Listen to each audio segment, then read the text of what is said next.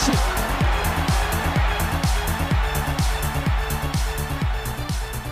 What is up, bros? Anybody care to lax? Welcome to the championship weekend day one recap episode of The Crease Eye, presented by Barstool Sports, your one-stop shop for that stick talk for Lax Rats by Lax Rats. I'm Jordy from Barstool. Right now, we are in a hotel room in Milford, Massachusetts. Just getting back here from day one of championship weekend. You got myself here on the mic. We got Robbie O in the building. And we've also got camera guy Steve in here as well.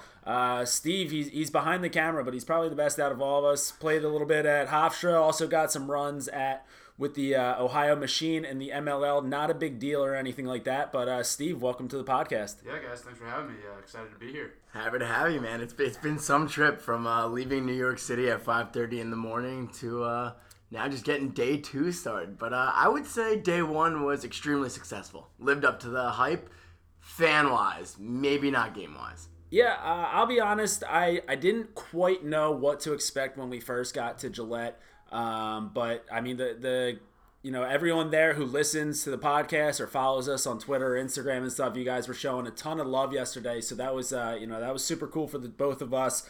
We understand that lacrosse, it's still a smaller sport, so we don't quite have the same exact numbers as some other big time sports. But the fact that all the fans were out and about at Gillette yesterday was huge, and glad that everyone got to see. Not the best day of lacrosse. Yeah. We had a shit pumping in the first game, and second game. It only had like three phases to the game. Like Duke took off. We'll talk about it a little bit later when we break down the games, but Duke took off. Maryland kind of came back a little bit, and then Duke finished it out. So wasn't exactly the greatest day of lacrosse if you're looking for tight games, overtime games, or shit like that. But as far as game day experience goes, I don't think that we could have asked for a better day. Yeah, I mean, beautiful weather. Can't really ask for much. I mean, Jordy even said it. We really appreciate, everyone stopping, say, how much they appreciate the podcast and what we've been doing for the sport of all ages. So obviously really appreciate that. But as far as this Yale-Albany game goes, these teams played each other earlier in the season, April 22nd, and Yale smacked them around a little bit then, and Yale smacked them around a little bit now. The first score was 14-6. And then yesterday we just saw an absolute, like Jordy said, shit pumping, a mollywhopping, a nice old-fashioned whooping, 20-11. I don't care who you're playing. If it's a Final Four game and you put up 20 goals, they were on a whole different level. Ben Reeves with 9 points. Gaudet with 6 goals, 5 in the first half. This team just looked like they were on a whole different level. Yeah, I mean, camera guy Steve, you had probably the best seat in the house. You're there on the sidelines taking strictly still photos. If the NCAA Strictly stills, yeah. No video whatsoever. Strictly stills, but I mean, they got up to a 7-1 start, and it was just bad, guys. I mean, Albany, what a potent offense they have. It was just they couldn't get it going, and Yale struck first, and they kept it going the entire game. Dude, and you guys will see with some of the pictures that Steve was taking, this Yale team, you watch them on TV and that, they're pretty big, pretty fast, pretty talented. You're watching them there in person on the field. Dude, this is a team who, if I don't think that they go to class at all. They can't go to class. They have to be, if they're studying for finals and shit like that, it has to be in the weight room because this is a meat and potatoes lacrosse team. Dude, these kids are fucking huge. I'm watching Chris Fake. He's a freshman. I want to see his birth certificate, first of all. He's a freshman. He's a 19-year-old kid. He's out there. He's the biggest guy on the field. His calves, he's got 2 tree trunks for legs. So, I mean, this is just a Yale team where, not only were they dominating Albany on the scoreboard, not only were they beating them up, as far as the score goes, but they were just physically dominating the shit out of this Albany team. I mean, we saw, Chris Fake had a huge hit in, at some point in that game. Connor Fields, again, it's tough because of his knee. He's not 100% healthy, but, he wasn't really able to get anything done dodging. And I think even if he was healthy, he probably wouldn't have had a lot of success. I mean, he still put up 3 goals to assist. Yeah. He still, put up numbers. But as far as dodging one-on-one goes against a team like Albany, you can't go one-on-one against these guys because they're just going to jam the shit out of you. No, and Fields is a warrior, and we've said it once, we'll say it multiple times. Congratulations to Albany to getting this far. It's been forever since they've been here Memorial Day weekend in the Final Four. So, for Connor Fields to have the season that he's had, with this injury, he wasn't going to be a senior and go down without a fight. So for him to have 3 goals and just battle through this huge injury was just, Scott Marr even called him, the guy's a warrior. He's a true champ, dude. He's so fucking tough. But it just was not great whatsoever. He was trying to get to his top side, and they were just completely taking that away from him, and the rollback was just not there. And who would have ever thought, Stephen Jordy, that the goalie of the year, the NCAA Division I lacrosse goalie of the year, would be pulled in the first quarter? It was tough to watch. I mean, I think, you mentioned that Yale got out to that 7-1 start. I think that they were shooting 100% when they got I think that they were set. And Matt Gaudette, I mean, at least his first 4 shot, I don't think that he got saved at all yesterday. He had 6 goals, but at least the 4 first shots that he had in the game were in the back of the net. Real quick, let's talk about that. We'll get back to JD, the goalie situation. We'll skip it. We'll skip it. Let's talk about Gaudette. We don't need to we don't need to pour any salt into the wounds of the Albany goalie there. But dude, Matt Gaudette, I'm sorry that it's taken me this. So I guess we're recording this right now on May 27th. I'm sorry that it's taken me this long to realize, but I think he's my favorite player in the nation. Again, like I mentioned, you watch him on TV and, you're like, oh, yeah, that's a really good crease attackman. He's really good at understanding when his defender turns his head and he gets himself right to the crease. So good at following the back of the helmet. He's just so fundamental. So fundamental, so smart. You see that on TV. What you see in person is this kid is the biggest dickhead in college lacrosse. And I mean that in the best way possible. I mean, dude, this kid from the very opening face-off to the very end of the game, chirping nonstop, talking shit all over the place. There was one time, I think Steve got a good picture of it, a still picture, not a video at all. Not a video, nope, picture. So he scores, it's either his 3rd or 4th goal of the game, and he's in there. So Albany's defense, you huddle up after you get scored on, you talk about what happened. Gaudette's just in there, arms around the defense, just hopping into that D huddle, obviously just stirring the pot there, and he's a grade A shit stirrer, and it sucks that it's taken me this long to realize because I love every aspect of that game. Yeah. No, go on. I mean, there was example after example. I think after a 2nd or 3rd goal, he goes over to the Albany crowd. He's like, can't hear you, waving his hands. Then he's got later on at the other end. He does the classic, snipe with his stick, Selly. So bazooka. It's just the bazooka. It's just the disrespect. He's like, I don't know. He's got to be the number 1 villain in NCAA. Oh yeah, he fits that role, and I mean, hey man, he keeps proving it. He's killing it. Yeah, Gaudette has gone full heel, and he does look like the Undertaker, speaking of some wrestling terms. But no, dude, you said it perfectly. I think my favorite one was, definitely when he went into the huddle, when the goalie took in the whole defense, but when he went up to that crazy Albany student section and just gave him the ear, just that I couldn't hear you, I was like, all right, this kid's just absolutely trolling. Yeah, and everyone loves to hate him, and no, everyone hates him, but I think us here on the Crease Dive love to hate him. I worded that completely wrong. We love this kid. Yeah, that's a Robbio flip-flop right there for you. But speaking of villains, so this matchup in the national championship game is now villain versus villain as far as, schools go, because you've got Yale versus Duke. I mean, if there are two universities that people just, love to hate, it's Yale and Duke. I mean, we're talking, you got so many people in the lacrosse world saying we need to grow the game. We need to get diversity in the game. We need the sport to be, we can't just let the old mantra of it being for, a bunch of rich white kids, keep well, you got Yale versus Duke in the national championship, so you do the math on that one. Obviously, the Terps, they go down there and they were playing in their 5th straight Final Four appearance, trying to make it to their 4th straight national championship game, but they run into, Yale is deep all over the field, but they run, Duke just as deep. They are so fucking deep. They are so deep that they had 3 players score hat tricks in yesterday's 13-8 win over the Terps. You had our recurring guest, Justin Gutterding, getting 3-3 on the day. He gets to goal number 210 in his career, just adding up to the lead as the all-time NCAA goal leader in career goals. So, and he's still got one more game to add on to it more. And then a couple of freshmen, Joe Robertson and Nakai Montgomery. We've talked about Nakai, previously in this tournament. I mean, the kid is playing on fire right now.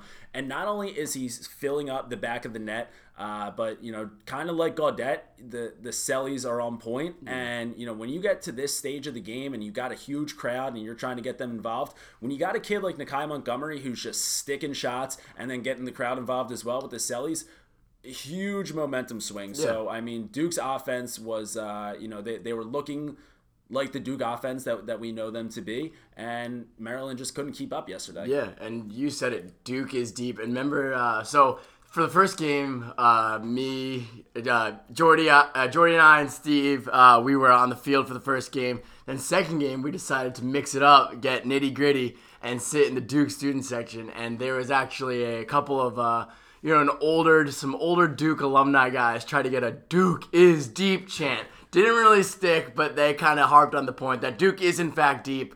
Like Jordy said, they had 3 different players with a hat trick. And shout out to Nakai having the hat trick on his birthday. His grandparents were in the stands. They had the signs going on. They were letting it be known.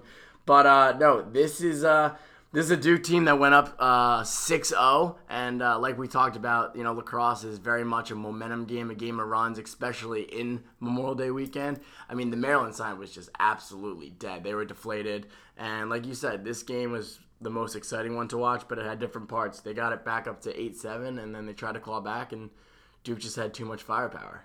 Yeah, for sure. I know, like you just kind of touched on, Maryland, been here before, as both these teams have. But, when they got to 8-7, I really thought it was like, okay, you know what, I think we're going to see maybe an OT game possibly, But obviously, Duke kind of scored a few more and never looked back. But, yeah, really exciting game, and I'm really excited to see how Duke and Yale match up. Well, yeah, to get it to 8-7 was probably the biggest bully goal of the season. So we had, to get that to 8-7, the Terps were on a comeback, and Tim Rotan's clearing the ball, and he comes up against... I love you, Justin. He comes up against, Justin Gutterding, who obviously big friend of the program, but, we're journalists here, so we have to mention this. So Gutterding trying to stop Tim Rotan's on the, he's riding, got his, he's up there at the midfield line. He just gets blown up by Rotan's. Rotan's lowers the shoulder, lays the boom, gets Gutterding to go off sides. Keeps taking it down the other end of the field, dishes it off to Bubba Fairman, the freshman, and then Fairman with an absolute bomb from the top of the box. I thought obviously the momentum was swinging Maryland's way, but I thought that was going to be one of those goals that's just like, oh fuck, here come the Terps. Like they've been here so many times before. This is where they're turning it on. Yeah. But like all three of us has mentioned so far, I mean, this Duke team, you can go on runs against them, but you're not going to, the team is going to go on a run of their own as well. Like you're not going to get the last run against John Danowski and the Blue Devils. So this team, like we said, way too deep. And if you go on a run too early, just know that you're leaving them way too much time left on the clock to go on a run of their own. I think that we're setting ourselves up here for a great national championship game. Even if you don't like the two programs, even if you don't like the two schools, even if you're not a Yale guy or a Duke guy, the first 2 games of this, D1 tournament, kind of lopsided on both ends. I think that we're going to finally get the game that everyone has been looking for on Monday. Because this has been a season, for the past 17 weeks, I feel like every single weekend we've seen some sort of overtime goal. The theme of this year has kind of been overtime goals. There's been so many. So it is only right for the Lax Gods to bless us with a 1-goal game at Foxborough, at Gillette Stadium. So we are just as excited as you guys. We will. Real quick, I want to see. So it's Sunday right now as this podcast is coming out. So obviously, we're about a little over 24 hours away from the game. I don't know if that's too short notice, but I would really like to put one in the ear hole of the NCAA and see if we can get them to change the rule here. I would like overtime, scrap overtime. Braveheart. Give me a Braveheart. Give me Justin Gutterding versus Ben Reeves in the Braveheart. Jack Starr versus Danny Fowler in the cage. I think that if this game gets tight and it comes down to 1 goal at the end of the game, then I think that we need to see the two Tewaaraton finalists go at it one-on-one. Yeah, I mean, we've always been talking about it, and everyone's been talking about it, who's going to win the Tewaaraton, and, people have been saying, and this is what I'm going to agree with, I'm sure you're going to agree with it, and Steve, you'll agree with it, obviously, just whoever is, right now, Trevor Baptiste, incredible season, incredible 4 years, it's going to be Ben Reeves or Justin Guttering. It's going to be the team it's going to be that player who gets his team to lift up the hardware on Monday. Yeah, I agree with that as well. Especially with, Reeves. How many points did he have yesterday? 9. Yeah. And, listen, if the guy, is like having a goal, an assist here and there, then I can make an argument maybe with Trevor. But, when they're not in it anymore, it's really tough to stay on that, and the things that this guy's doing, it's unbelievable. Especially if he ends up winning and has another 6-point day. Yeah. I mean, you got to give it to him. You got to give it to Reeves, or vice versa with Guttering. So it's crazy. But that's my thought on it. Yeah, I'm right there with you, with both of you guys. But so obviously, two Tewaaraton finalists going at it on Monday. But let's give a real quick shout out to a couple. They're not Tewaaraton finalists, but they're absolute studs on their own. Danny Fowler and JT Giles Harris, they were both the guests on this week's episode of the Crease Dive, and with that win over the reigning champs yesterday, that now keeps the streak alive where current college guests on the Crease Dive, so when the episode comes out on Friday, they have never, not even one time, lost their next game. So if you come on the Crease Dive, you are guaranteed to win your next game. So listen, we've got a huge game coming up on Monday. It's the last game of the season. I think that we might need to start taking, I just heard my phone start ringing. We're gonna need to we're gonna need to get wooed to bring someone on the podcast here, because it's definitely definitely a high stakes guest appearance slot. So whoever comes on the show, looks like you're bringing hardware back to your campus. That's really it. But I mean, dude, when I saw Danny Fowler walk out of the tunnel, he looked so dialed in. I turned to you, I was like, he's gonna have a 10+ save day, and he ended up with 11, 12. Yeah, he looked fantastic out there. Yeah, I mean, 12 goals, brick wall in the cage. So I mean, when you got JT on Connor Kelly all day, I think he did a very, very good job of guarding him. Yeah, I mean, I think with JT Giles, obviously he is an absolute freak. Yeah, an absolute specimen. So, between JT Giles Harris on defense going up against probably Ben Reeves tomorrow, and then Chris Fate going up against Gutterding, and then Jack Starr playing out of his mind right now, and Danny Fowler playing out of his mind right now. I mean, this is probably the most even matchup that you could imagine in this game, and I think that, like we said, I think we're finally going to get the game that we've been looking forward to all weekend. For sure. I think if Maryland beat Duke, Yale had a cakewalk. I think Yale matched up against Maryland much better than Yale matches up against Duke. I think like you said, this is the game that we've been waiting for. I think these are two evenly matched teams, and it's just going to come down to, in between the line play and just like the intangibles and just kind of who the fuck wants it more at the end of the day. Real quick. I mean, I think it's going to come down to a few things, but I think it's going to be an offensive shootout. Yeah. I don't see this as a 8-7 game. 9-8 game. I think this is going to be like a 15-14 high scoring personally. I think, as great as both these defenses are, I think the offense just overpowers on both ends, and I think it's going to be kind of like, who has the ball at the end of the game, but it's going to be, I think it's going to be really high scoring. Yeah, I mean, they're both teams, like you said, they're just so overpowering. Like, you only can have 4 long poles on the field. The other 2 midfields on both of them, they're that deep, and they're just... Each kid that gets the short pole is capable of scoring at all times. So they're constantly drawing slides. So I definitely agree with you there. I think this one's going to be a mid-double-digit score game for sure. Yeah, I mean, it's definitely going to be a great day to have the over. So that is going to be the Monday game between Yale and Duke, the final D1 game of the season. This season started off February 1st. Vermont versus Furman, and now the rivalry, and now here we are 4 months later, and it comes down to 2 teams again. This time it'll be for the national championship at the D1 level. Before we close out here, though, obviously there's also 2 more games going on this weekend. They're both for championships as well. We've got the D2 game coming up here, and as well as the D3 championship game here on Sunday. So got to give those guys some shine. I don't follow D2 and D3 as closely as I wish that I could, and I certainly don't follow closely enough to come on here and try to fake some takes. I think we mentioned this in a previous episode, but Robbie and myself, I think we're both riding with St. Leo and Wesleyan. Camera guy Steve, you got any picks in these D2 games? So Merrimack, St. Leo, or Wesleyan, Salisbury? You know what? Shout out. I'd have to go with Merrimack just because I had a buddy at high school that played there, James Chan. Shout out to him. I'm gonna go Merrimack. Merrimack. So I'm a risk. I like that. Yeah. So I was Merrimack. Then my boy, All-American Max Allen, graduated from Merrimack. So I'm on St. Leo's, man. Would love to see a team from Florida kind of just come in and stir up the pot a little bit. As far as Wesleyan goes, got Xander Coates and the Mountain Lakes legend. Him and all of his friends were out there supporting Brad Smith as well from Duke. That whole class, I guess, is chasing rings there. So the boys will be St. Leo's and Wesleyan. Oh, and then Stevie's going to be on Merrimack. Yeah, Merrimack. But, we will be out and about. We will be in the, what's called, Lax Fest with all the tents. Yeah, we'll be at Fan Fest. We'll be all over the place. So if you guys are going to be there at the D2, D3 championship games, let us know. We'll be there, and we'll also see you guys all at Gillette on Monday for Yale versus Duke. Last 2 days of the college lax season. Live it up, soak it in, and most importantly, fuck the fundamentals. Low to high to the day we die. We out.